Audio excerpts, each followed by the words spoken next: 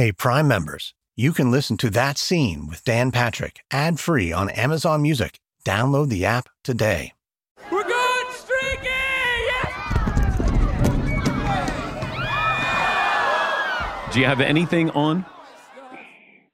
Just what they refer to in the business as a marble pouch. It almost looks more pornographic than just being straight nude. Hi, I'm Dan Patrick, and this is IMDb's That Scene with Dan Patrick, an Amazon original, a podcast where I talk to some of Hollywood's top actors, directors, and producers about some of their most iconic scenes that have defined their careers, helped shape the cinematic landscape, and have even become fixtures in pop culture. Today we're talking with Will Ferrell about that scene in Old School where he went streaking, and nobody else did. Old School was written and directed by Todd Phillips back in 2003. That film was made for $24 million. It went on to make $87 million, solidifying Will's box office draw.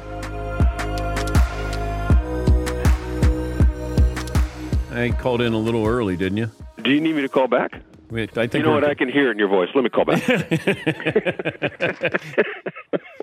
So when you get the script, what scene makes you go, The scene that made me pause, and I thought, oh, that'll be funny, but I really wasn't thinking of the fact that I actually had to execute it, was the streaking.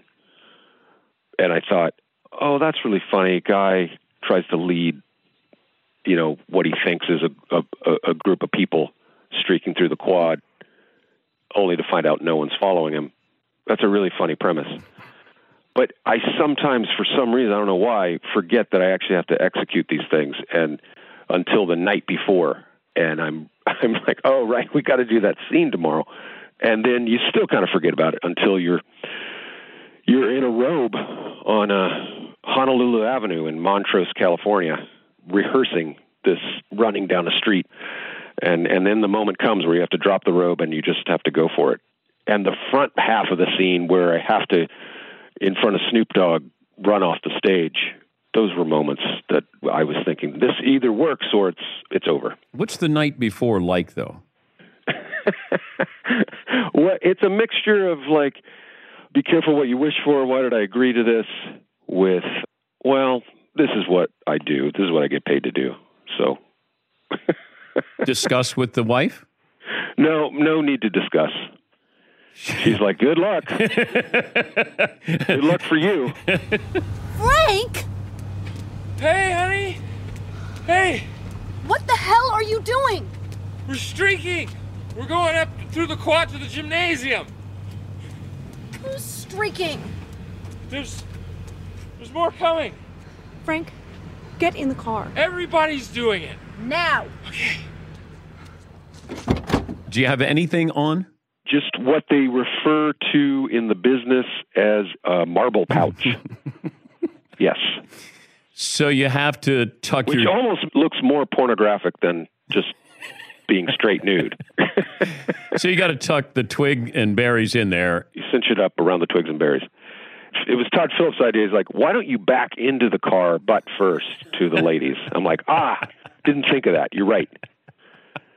That's a 2-for-1. It hides the pouch and provides a good visual. What was the weather like that night? It was balmy. Southern California. Oh, well, okay. Yeah. I didn't know. Big deal. Oh, yeah. So because I was assuming shrinkage, but maybe that there was, I was giving you the benefit of the doubt there. It was perfect weather conditions to avoid shrinkage. How many takes did you do? Under 10. Did Todd make you do more just to see if you do more? Yeah, probably. But, once you do 3 takes of anything, you forget. And then you're like, you're fine. You could do it 100 times. You kind of get over yourself. And it's a very strange thing to lose yourself in the scene and forget that there are cameras there recording it for a future audience and for a lifetime. And you're a runner, but did you run differently as Frank the Tank? Well, I kind of had to run like I was wasted, so that was kind of fun. You have to run at a certain speed. It's very technical, Dan. Of course.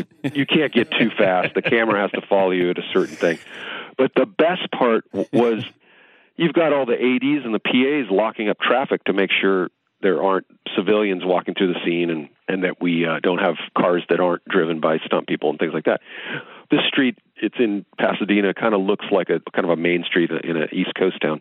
So they have all these like pretty little storefronts, one of which was a gym. After work, everyone's getting their workout in, 6 o'clock at night. And people are on the treadmills and right in the window.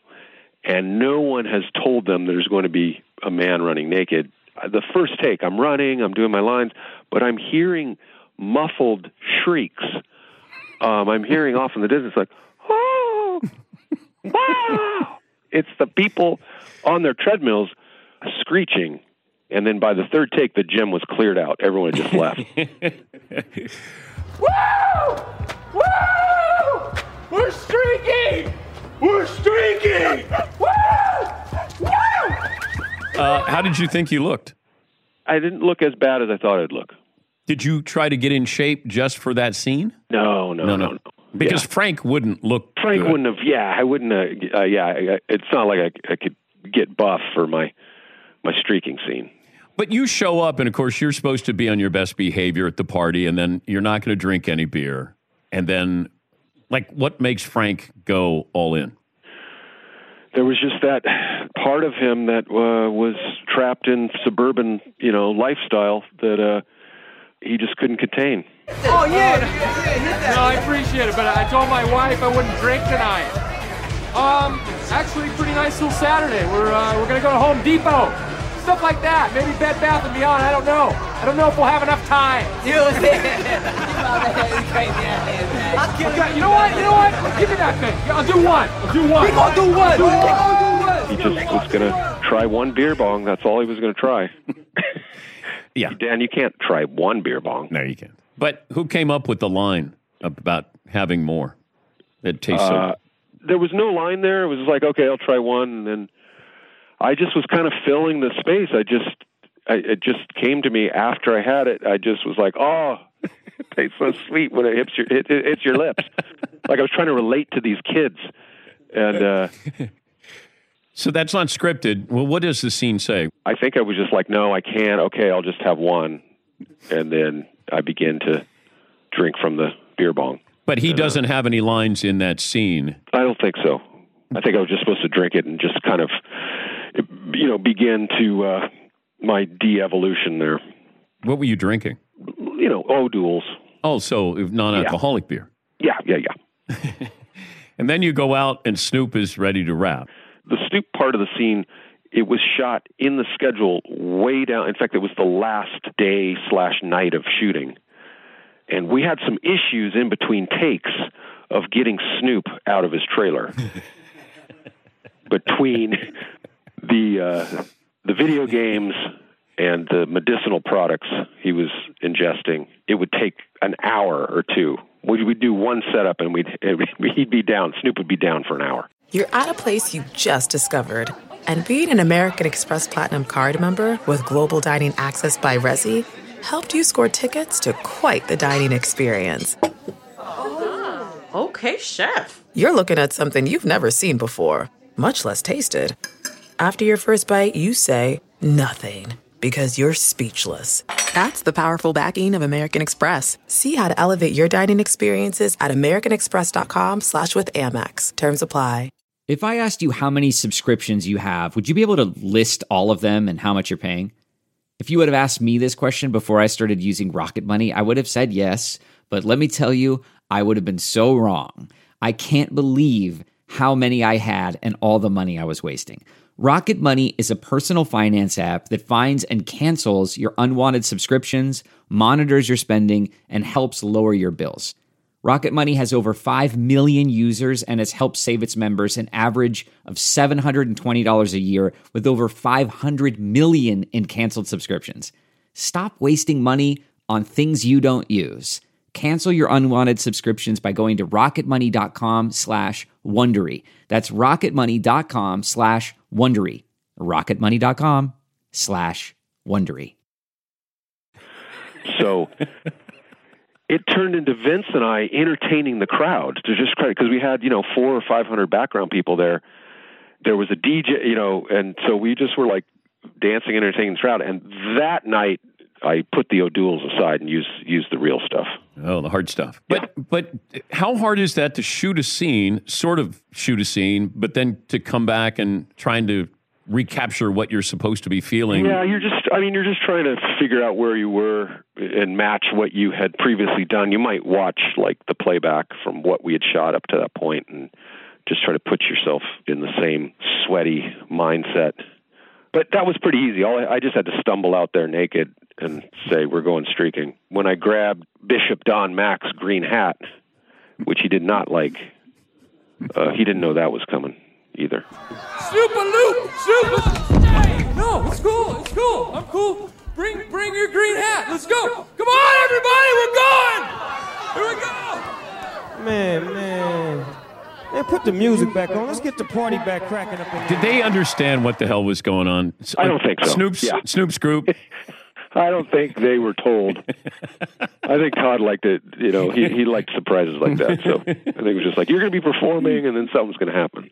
What reaction did you get from that scene? Because you have a couple of lines in there that, people still use.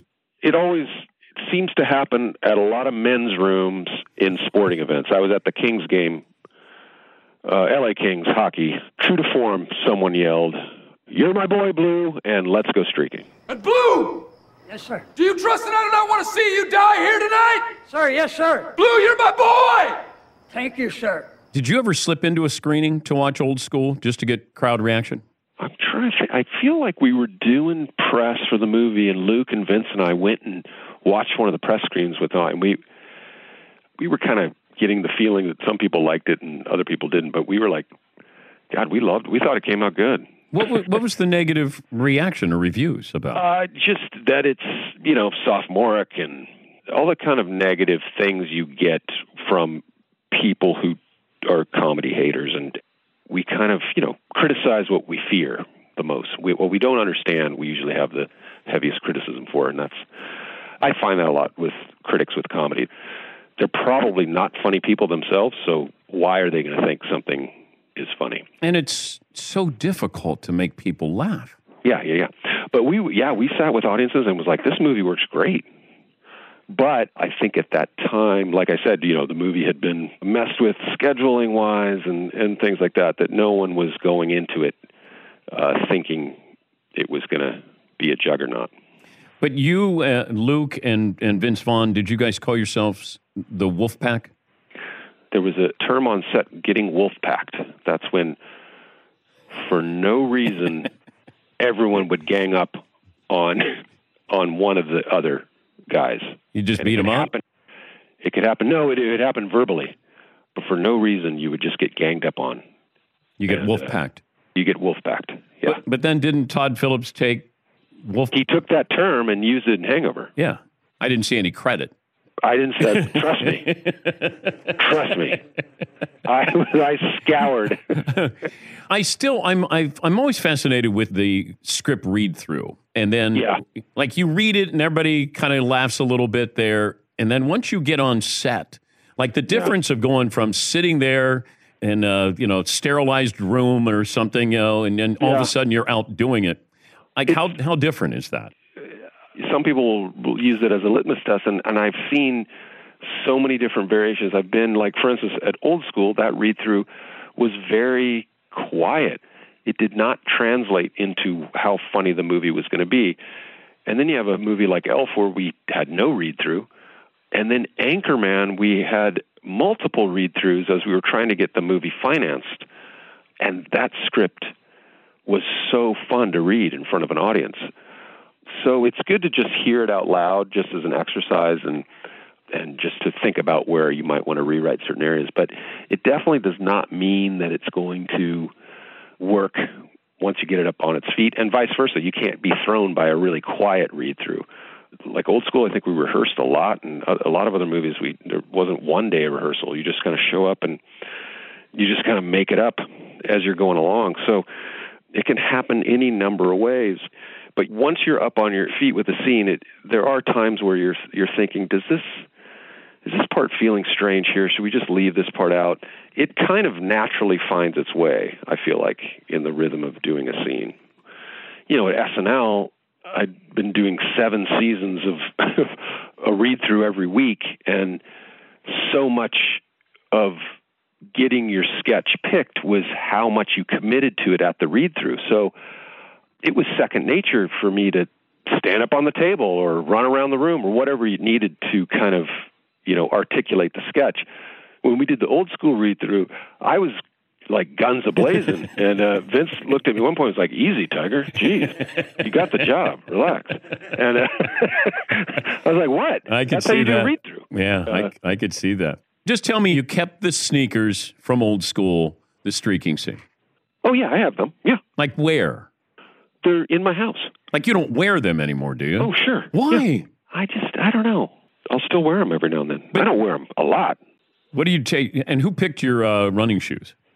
That was just part of wardrobe. Those green Adidas. I wore them into the studio that one time. Oh, I know. And I thought you were wearing them to give them to me for the man cave. Yeah, no, that didn't. That was not the. That didn't happen. That didn't happen at all. No, and I was shocked. I still have to contribute something to the man cave. What do you have that you'd be willing to share? I think I've got a signed jersey of. Why am I blanking on his name? Guard for the Knicks at the time. But, Nate Robinson. Nate Robinson, bingo. I've got a signed one of those weird Knicks jerseys, almost like a St. Patrick green with the orange lettering. I'm going to give that to the man cave. No, but that's Nate Robinson. I know. That's nothing to do with you. Exactly. That's why I think you'll love it. I haven't signed it at all. It's from Nate. How about your coin purse? Didn't you have my marble sack? Yeah, your marble sack. No, they kept that. Oh, they did? Oh, yeah. No, I don't have my own personal one. Oh, you do or you don't? No, I don't. Oh, you don't? Yeah, maybe something that's like movie related. Now with coronavirus, I may want to keep my own. No, I understand. Does it spread that way? No, not yet. We don't know. No, I don't know, and there's no need to take a chance on your marble purse there. But yeah, maybe something movie related. The marble sack is standard issue for every wardrobe truck on any shoot. Just so you know. But like the Ron Burgundy suit, like you don't wear that. I don't wear that. Yeah. Like, do you have anything that you put aside?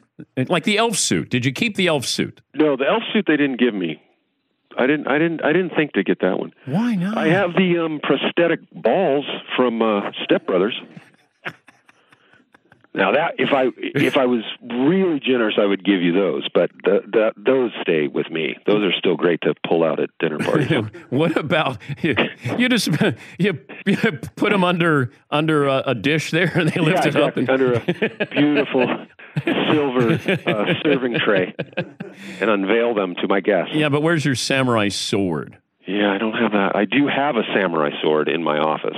What about the Trans Am? Does Frank? I don't know. I don't know what happened to that. Kevin Costner said he got to keep the Mustang from Bull Durham. Yeah, that's like what, 87? So, by the time I rolled around. Hey, thank you. Sure, Dan. Hopefully we'll cross paths soon. Okay. Thank you. All right. Bye, bud.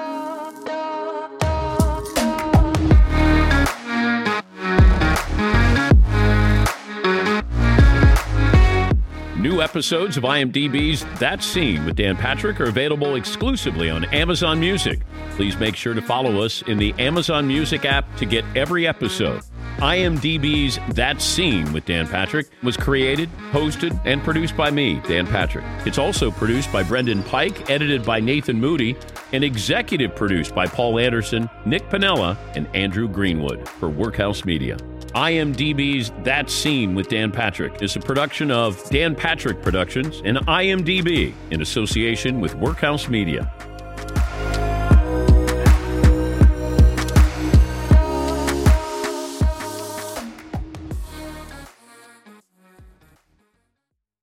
Hey, Prime members, you can listen to That Scene with Dan Patrick ad-free on Amazon Music. Download the Amazon Music app today. Before you go, tell us about yourself by completing a short survey at Wondery.com/survey.